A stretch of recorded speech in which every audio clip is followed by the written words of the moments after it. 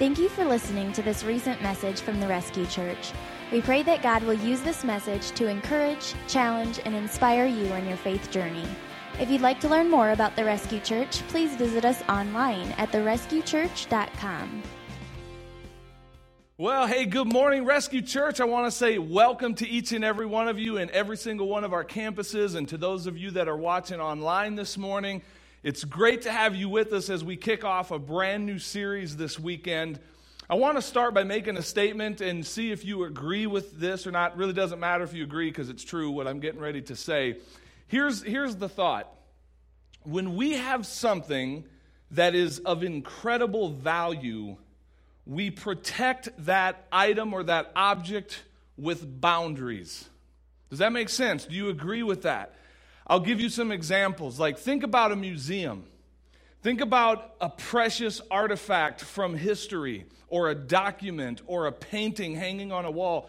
When we have something that is so priceless, do we not protect that object with boundaries? So, like in a museum, it could look like those little rope things that they put to keep people away so you can't put your grubby little fingers on the painting. Or it could be that case of glass that sits over that very historic document, and they regulate the atmosphere inside of that glass, and they have fire protection systems, and they put boundaries around this stuff to protect it because it's valuable.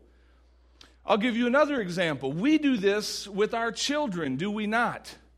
And the boundaries look a lot like rules that parents put in the lives of their kids because they are of incredible value to us. They are irreplaceable. They're priceless. I've thought about replacing my kids a few times, but the truth is they're priceless. And so we set boundaries around their life, and it often looks like the word no. Like, I just had this conversation this week with my children, reminding them that because they are so valuable and because their parents love them, there will be times that we are the uncool people that put boundaries around their life. And one of the most powerful words that sets a boundary in our life is the word no. No, you're not going there. No, you're not hanging out with this group of people. No, you're not riding your little bicycle out into the street. You're 2 years old. No, we protect you with these boundaries because we love you, because you're valuable to us. What about our marriages? I would contend that we're living in a day and age in which marriage, the biblical institution of marriage, is under attack in our culture. And we see all around us the devastating effects of the crumbling of the family unit. It's just being destroyed from the outside in, from the inside out. And the effects are all over in our culture as we're seeing the brokenness that flows out of the breakdown of the family unit.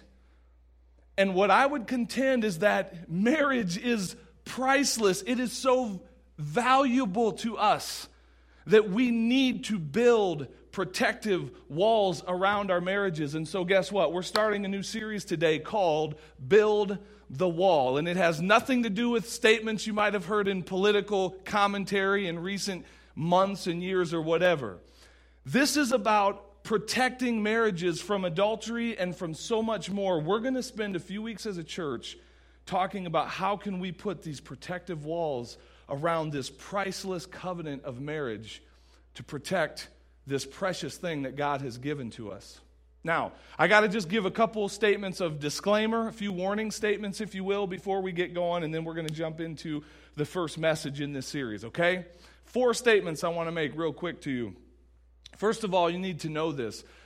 This is going to be some heavy subject matter that we cover in this series. And I want you to know that I understand this and that I don't take it lightly. And that while I might try to find some ways to bring some levity and some humor along the way, the big picture, this is not a humorous conversation. And what I know is that for many, many people in our church, the stuff we're going to talk about over the next few weeks very much has the potential to hit a nerve in your heart because of real pain that is there in your past because of sin, whether it was your own sin against a husband or a wife, or whether it was against your spouse's sin or someone else's sin towards you. And so when we start talking about some of this, it might hit that nerve of pain or guilt or shame or regret. And I just want you to know I understand that's there, and I'm going to preach as gently as I can, but there's some stuff we just got to talk about that God has put in my heart. So just be advised that that's there, okay? Secondly, I would want to say this.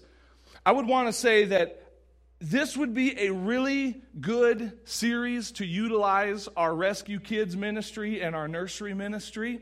What I'm saying, to be blunt, is if you choose to keep your young children in this sermon over the next few weeks, you are very likely going to have some awkward questions to answer at lunch when church is done. When your kids say, "Hey, Dad, what did Pastor John mean when he said?" And then you get to talk to him about it, okay? So be warned, all right? We're going to talk about some stuff that you may not want your young children hearing about. But what about your teenagers? What about your 6th, 7th, 8th graders? I'm telling you, young people, listen in, lean in, because parents, unless you're completely unaware, they're already hearing about this stuff. Everywhere they turn in our culture, at their school, in their curriculums, on social media, in the movies they watch, in the music they listen to. So I'm quite okay with the teenagers being in the room. Teenagers, it's about to get real in church. Okay? So I'm just being honest with you, and I want you to know that. I also just want to let it be known that I am probably going to offend many people in our culture with the stuff I'm going to share in this series. Because our culture has drifted so far and so fast from what God has defined as marriage and sexual purity and the family. And so quite likely the things I'm going to say are going to challenge and quite frankly offend some people. And I want you to know, I get it. I don't take it lightly, but I'm going to preach God's truth. One thing I say often to the guys I work with when they're hammering me with questions is, guys, I don't write it, I just report it. And so we're going to report it and to let the chips fall where they may. But I'm just letting you know, just be warned, and I understand that this is going to rock some boats, okay? I want you to know that. And then finally, I want you to know this, that this series is not just for married people. Anytime I speak to the subject of marriage, I know that immediately there's some people starting to check out. Teenagers, people who are no longer married, people who are divorced, their spouse passed away, and they go, well, this is for married people, it's not for me. And I'm here to tell you, please hear me, there is something in every single one of these messages that is for you. And I think that's true anytime the Word of God is opened and declared. Don't check out because you go, that's for married people. We're going to learn today that this is for everybody. This idea of protecting the walls around marriage is for people who are married and for people who are not married. And that'll make more sense as we start teaching our way through this in the weeks ahead. But don't check out. I promise you, God has something He wants to speak into your life if you lean in and listen as we begin this series today. So here's my goal for our message today. Having gotten those disclaimers out of the way, let me tell you where I want to go in our time together.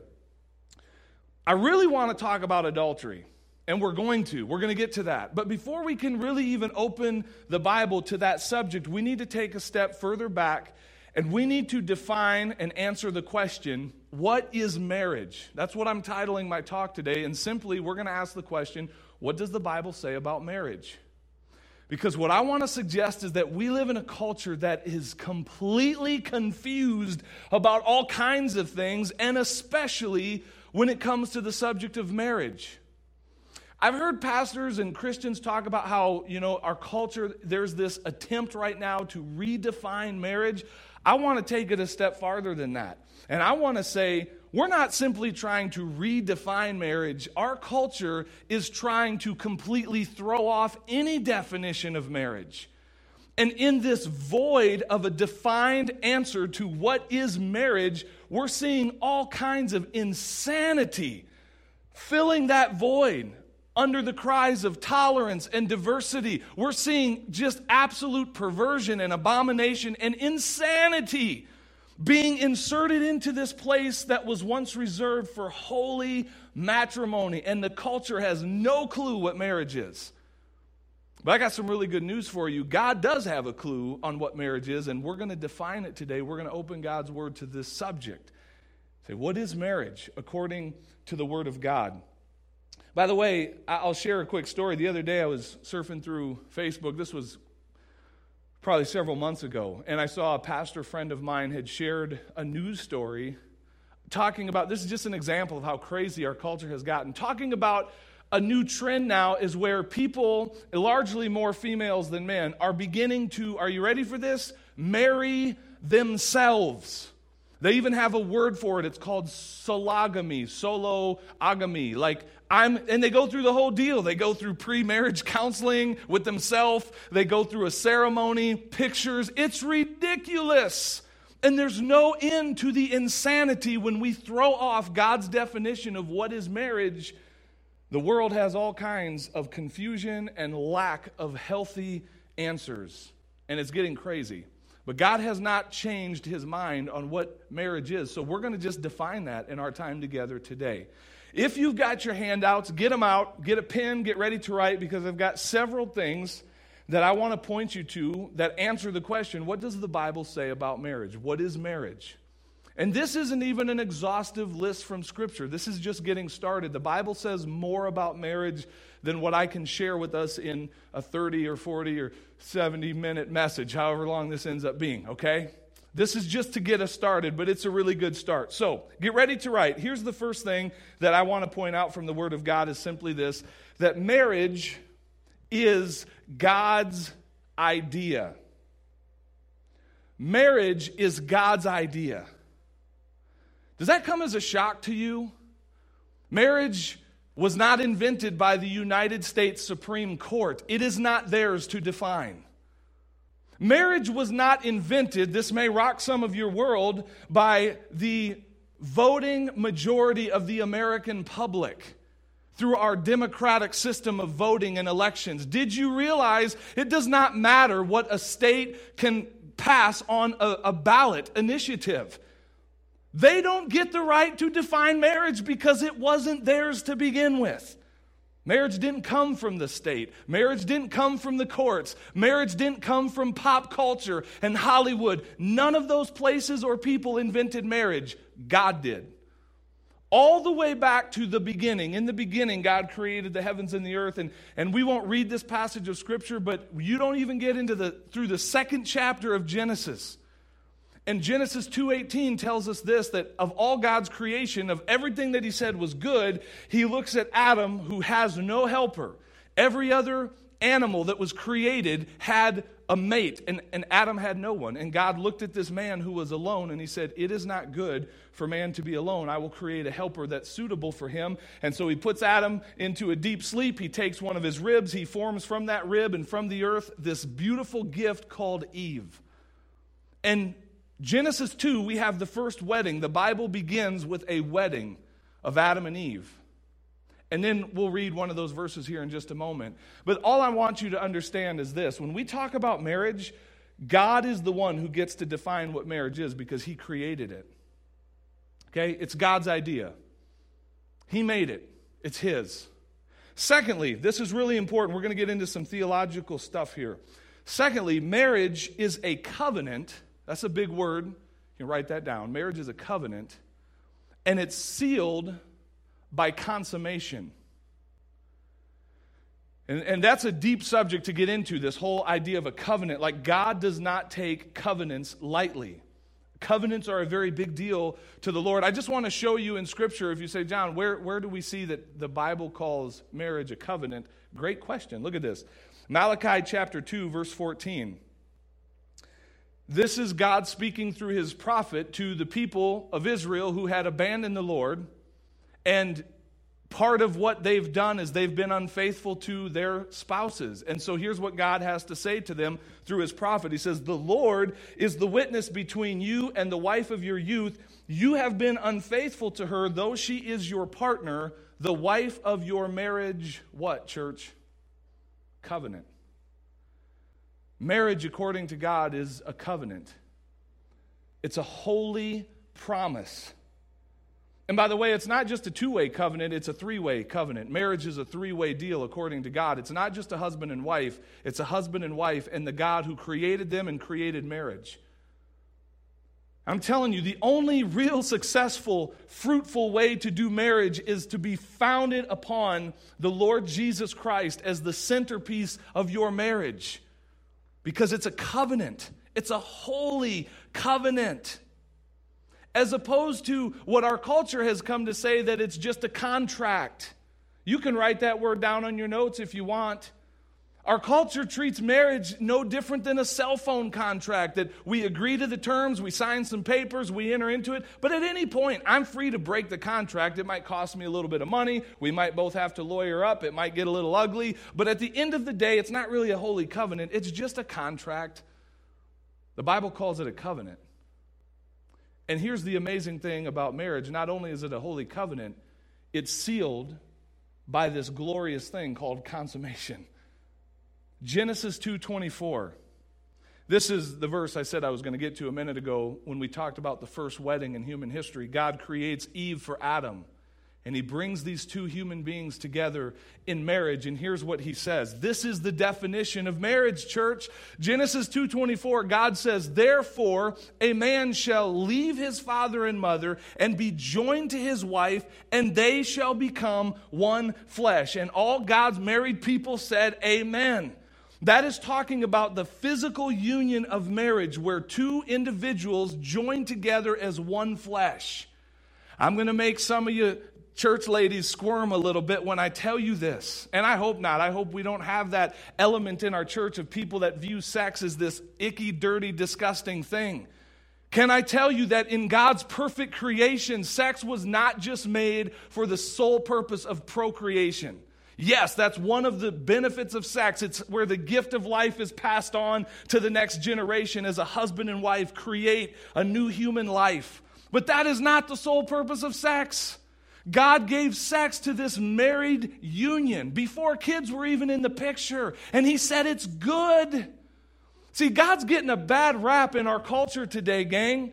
People are treating God as if somehow he's prudish or anti-sex when the whole thing was his idea in the first place. Years ago in our church, we did a series called Let's Talk About Sex. And I would love to preach through that whole series right now, but we don't have enough time for that. But I'll summarize a little bit of a highlight from that series by telling you what I just said. God is not upset about the idea of married people having sex. The whole thing was his idea. The reason it's pleasurable is because he made it.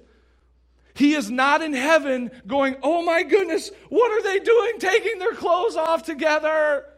What? He's doing what to her? The whole thing was his idea. You keep reading in Scripture, it says that Adam and Eve were naked and they felt no shame. God wasn't embarrassed about this. God's not some prude. Read the Song of Solomon. Oh my goodness. And don't try and dismiss it as some allegory about Christ's love for the church. It is a sex manual about a married husband and a married wife doing it all over the place because God's not ashamed or embarrassed about sex. He consummates the covenant of marriage with this physical union. That's what marriage is. And inside of that holy covenant, God says there's freedom and there's fidelity and there's no shame and you can celebrate it and it's holy. But you need to build a real protective wall around it because when we take it outside of that, it immediately becomes perverted and broken and the seeds of death are all over in it. See, I want to compare those two words, covenant and consummation, to what our culture views as marriage. As it's contractual, it's just a contract, and it's a civil matter. Our culture wants to say it's just a civil matter. It's a matter of what the civil laws, the authority that has jurisdiction decides. If two consenting people who love one another want to get married, we'll call it marriage. It's not just a civil matter. It's not for the courts to decide. It's not for the voting public to decide. God has declared what marriage is. And he said in Genesis 2:24, marriage is one man leaving his father and mother and being united, cleaving to his wife, and the two become one flesh. And I got to tell you something about Genesis 2:24, church, because you're going to hear it in our culture. We hear it all the time. People say, well, the Bible doesn't say anything about homosexuality, that Jesus never mentioned it. I'm going to show you that's not true in just a moment. Genesis 2:24, you need to understand, God spoke those words. Moses recorded them. That Moses wrote Genesis, Exodus, Leviticus, Numbers, and Deuteronomy. So Moses wrote them down. Jesus repeated the words in the New Testament. It's in Matthew and it's in Mark. Jesus quoted it, and then the Apostle Paul quoted it several times in the New Testament. And all I'm trying to say is this. Christians, hear me on this. If God spoke it, Moses wrote it down, Jesus quoted it, Paul quoted it, it's in there for a reason. It's probably a really important thing that we get our arms around this simple but profound definition of marriage. One man leaves his father and mother and is joined to his wife, and the two become one flesh. That's marriage. And it hasn't changed. And God's not swayed by what the United States Supreme Court may vote. God is not at all intimidated by who is in the White House and what letter comes after their name, whether it's a R or D for Republican or Democrat. God has spoken to the issue of marriage. God is not swayed by how many parades we can throw around the community and around the world. God has defined marriage. It's His to define, not yours, not mine. Okay, let me keep working on offending more people here, okay? Because I know this is so counterculture to what we believe, to what our culture would have us believe. Next thing, write this down. Marriage, according to the Bible, is between a man and a woman. You probably picked up on that already from the verses that we read. It's between a man and a woman. In the insanity of our culture would have us believe that God does not create males and females, that God creates androgynous human beings that get to decide how they want to live out their life, whether it be as a man or as a woman or as both or as jumping back and forth or all kinds of other definitions and cloudiness. And the Bible does not teach that. The Bible says, in the beginning, God created the heavens and the earth, Genesis 1:27. He created man. He created male and female. And to those of you that would say, well, I don't think Jesus... That's the Old Testament, John. That's not the loving, accepting, tolerant Jesus of the New Testament. Oh, really? When I hear somebody tell me that, I'm just telling you what I hear. There's kind of a filter that language gets decoded, and what I really hear them saying when they say Jesus never addressed the subject of homosexuality, what I really hear being decoded into my brain is, I don't really know what the Bible says because I've never really read it for myself. Let me tell you what Jesus said. This is not Old Testament angry God. And by the way, Christians, you need to understand something. The God of the Old Testament is also the God of the New Testament. Jesus stepped onto the scene and He raised the spiritual bar. He did not do away with the law. He came onto the scene and took my punishment and your punishment for all the laws we've broken because we serve a holy God. And that has not changed.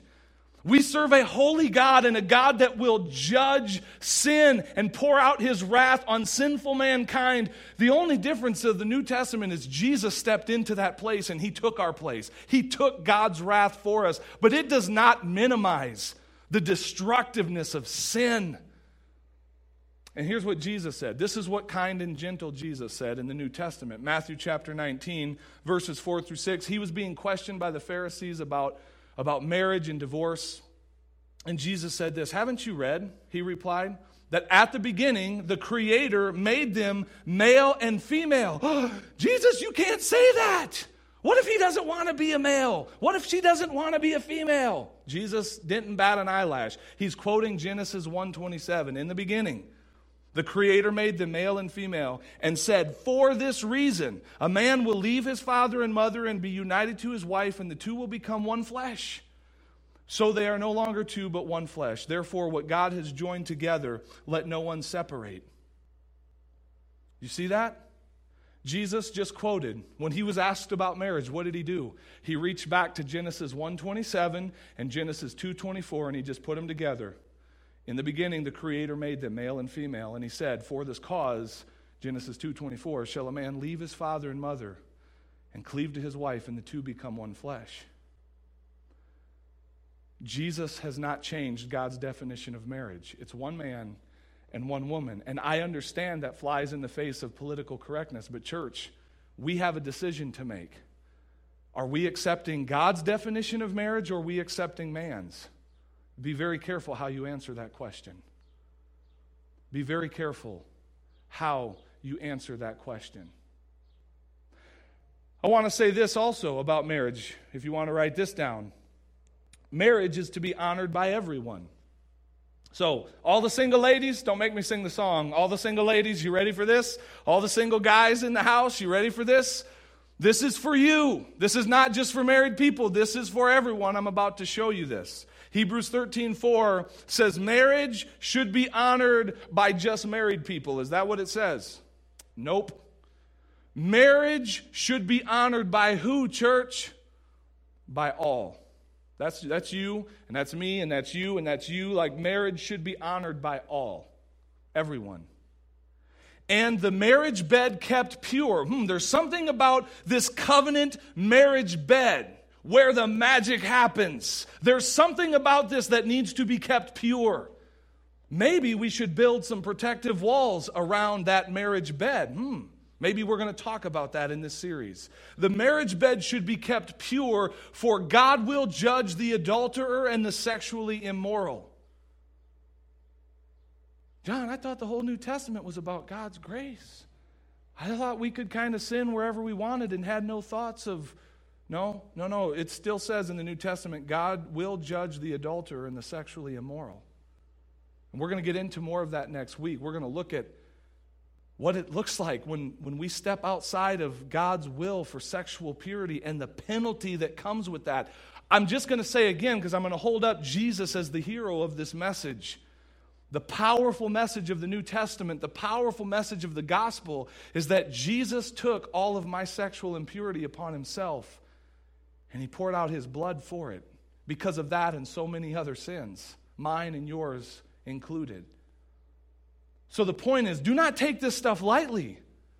So, hey, single people, you also get to help honor and protect the marriage walls that are being built around other people's marriages. You do not have the right to scale those walls and to get into that married bed.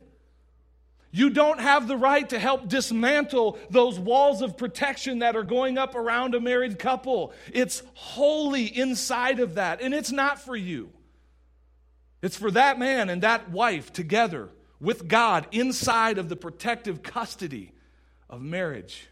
By the way, the artwork that we have for this series is this prison wall. Like I told our creative team, I was like, a lot of times when we talk about boundaries and like when we think marriages, we think these little cute white picket fences, nice little yard with some flowers. And I'm like, look, a white picket fence is nice if you're trying to look cute. But notice, when we're trying to protect something of value, we don't put cute white picket fences around it. I want a wall of fortress. So I said, find a prison wall, because that'll also help some people think that marriage is like a prison. And it's not really, but it kind of is, and we'll get into that, right? It's a covenant, and it's not to be broken. We're not trying to scale these walls and get out. We're trying to stay inside of this covenant of marriage and keep it safe, and it's to be honored by everybody. Now, I just want to say something as your pastor who loves you, and it's about to get real, okay? First of all, let me tell you what I'm getting ready to say. I'm not saying to non-believers. I'm going to speak to you in just a moment. If you're listening to this message, if you're watching this message, if you're joining us here and you still don't have a personal relationship with Jesus Christ, what I want you to know is I don't expect you to think like Christians think about this stuff. I don't expect you to accept what a holy God has spoken because you don't have a relationship with that holy God yet. So I'm not yelling at you. I'm talking to Christians. I'm talking to Christians who I see on your social media posts, all kinds of sympathetic posts that basically tell me that you are no longer accepting God's definition of marriage. You're caving to the political pressure that continues to mount in our society to call marriage something other than what God has called it. And I want to say something to you. As your pastor who loves you, as a Christian who has been called by God to speak his truth, what I want to tell you is this. To whatever degree your view of marriage differs from what I just shared with you from the Word of God, to that degree, I want to tell you something. You, sir, you, ma'am, need to repent. You heard me right. You need to repent before a holy God. Because what I want to tell you is, to whatever degree your view of marriage is different from God's, what I want to tell you is that you are wrong. You are in error, not God. Your mind needs to be renewed. Your thinking about what God has said needs to be renewed. He does not have to change his mind. He will not change his mind. He has not changed his mind. He has not redefined marriage. You are the one in error who needs to change, not God. And I hope there's some people of God out there saying amen right now, because those amens are growing more and more silent in this culture because we're scared, because we're being pressured, because the media constantly tells us that we should embrace evil as good and reject good as evil. God has not changed his mind. So to whatever degree your view of marriage is out of line with what God has said in his word, I love you, you're wrong. And you need to get right with God. I'm talking to Christians. Because here's where it gets even more real. And this is where I want to say one more thing about marriage. Check this out. I'm going to read it because it's really wordy, and I'm not even going to have you write it down. It's on your notes, and I just gave it all to you here, okay? Marriage is a foreshadowing of something much more significant than just a husband-wife relationship. Really? You mean there's more going on here than just this? Yes, check it out. Marriage is a portrait of Christ's love for the church and the coming day when we, those of us who are Christ's bride, the church, when we will be gathered with him for all eternity. And I'm not going to take the time to open the scriptures there. You can go look at it for yourself in Ephesians chapter 5, in Revelation chapter 19. What you'll find is that, remember I said a minute ago that the Bible begins with a wedding. It begins with the wedding of Adam and Eve. Genesis chapter 2, what I can also tell you is that at the end of Scripture, Revelation 19, the Bible ends with a wedding, where human history finally culminates in the wedding supper of the Lamb. Look it up, Revelation 19. What's happening there? It is the groom, the Lord Jesus Christ, coming for his church, his bride. Us, those of us who have put our faith and trust in him as our Lord and Savior, and he is going to take his bride to be with him for all eternity in heaven. Well, how do we become part of that bride?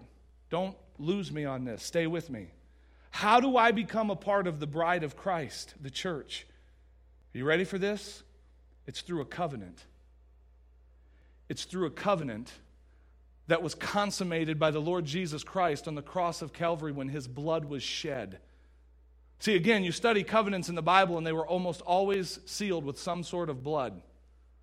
I don't want to get too graphic, but when a woman that has never been with a man comes together with that man, oftentimes there is blood, a covenant that is consummated in blood.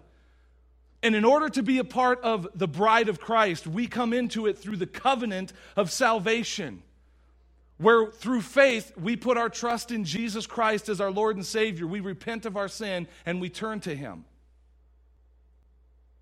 I got a question for you. Have you accepted that covenant of salvation? Have you entered into that holy covenant? Here's the deal. Check this out. If we are not clear on how God does covenant in marriage, if that is confusing to us, and if we cannot accept that, I'm going to suggest to you, you're going to be also unclear on how God chooses to do covenant with us through salvation. It is no irony that people who accept same-sex marriage and all kinds of other definition of marriages also, by and large, accept what we call universalism, this idea that it doesn't matter what you believe, God loves everybody, and everyone's going to heaven. There is no hell. A loving God would never send anybody there. Can you see how when we're confused on one covenant, we're confused on the other? Because we have a really hard time accepting that there is a holy God who has the right to draw a boundary around a covenant. And he gets to say who's in and who's not. He gets to say, this is the covenant. It's what it looks like. And if you want to be a part of my bride, Jesus said, I am the way, the truth, the life. No one comes to the Father except through me. See, he gets to define the covenant. He gets to define the covenant of salvation. He gets to define the covenant of marriage. And our marriages, according to God, are supposed to point people toward that coming relationship with Jesus when he comes for his church. the promised Messiah. It's very theological. This stuff matters. I hope you're beginning to see, like, wow, this is deep. Maybe marriage is about so much more than just politics. It is. It comes from God. It's defined by God. It's supported by God.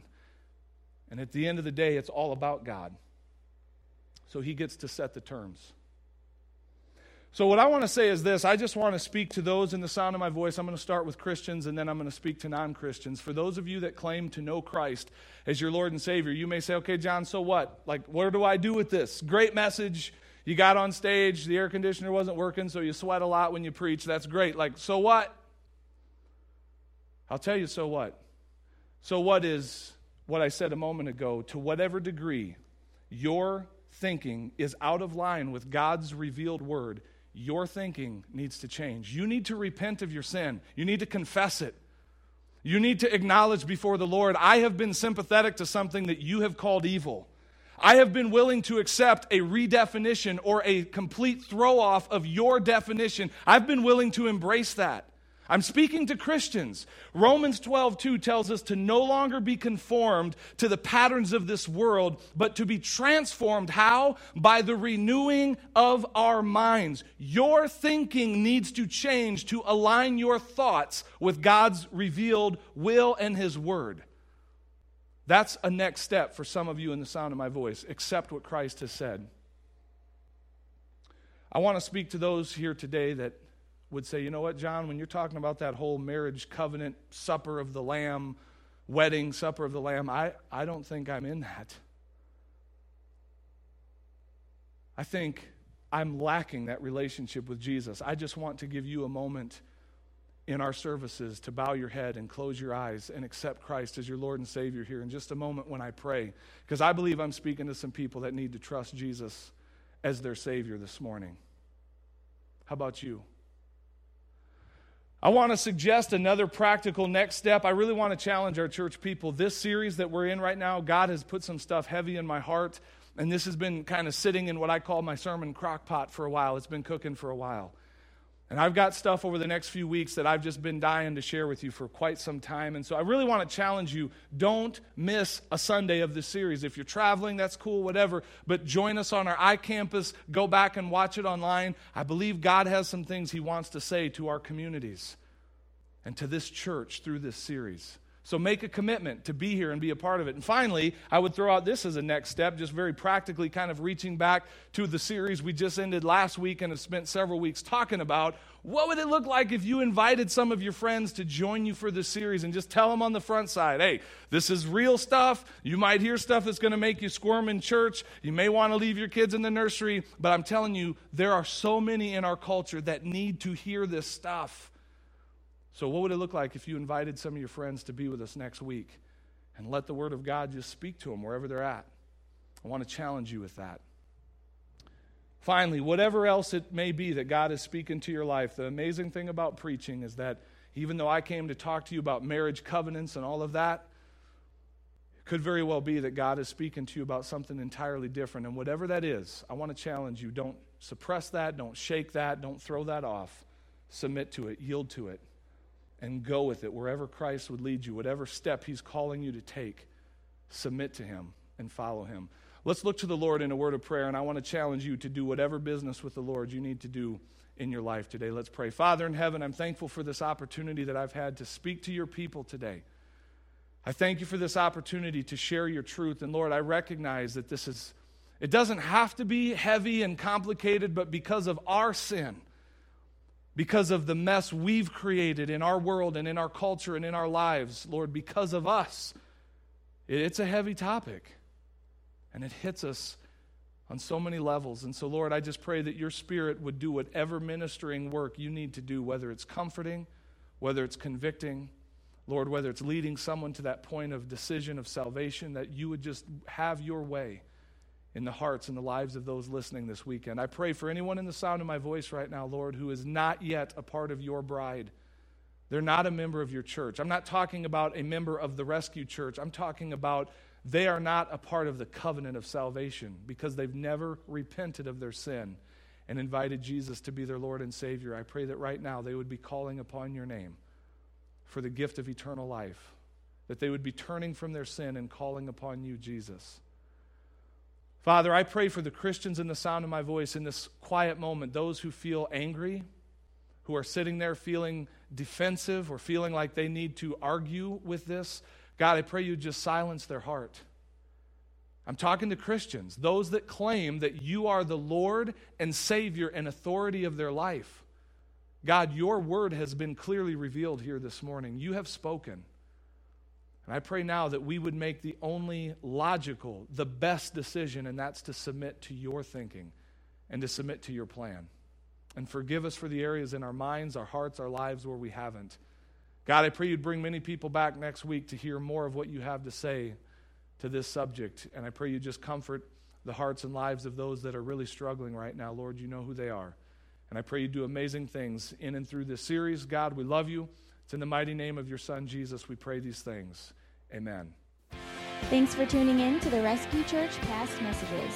To hear our messages live, head to one of our physical campuses or check out our iCampus at therescuechurch.tv every Sunday at 10 a.m.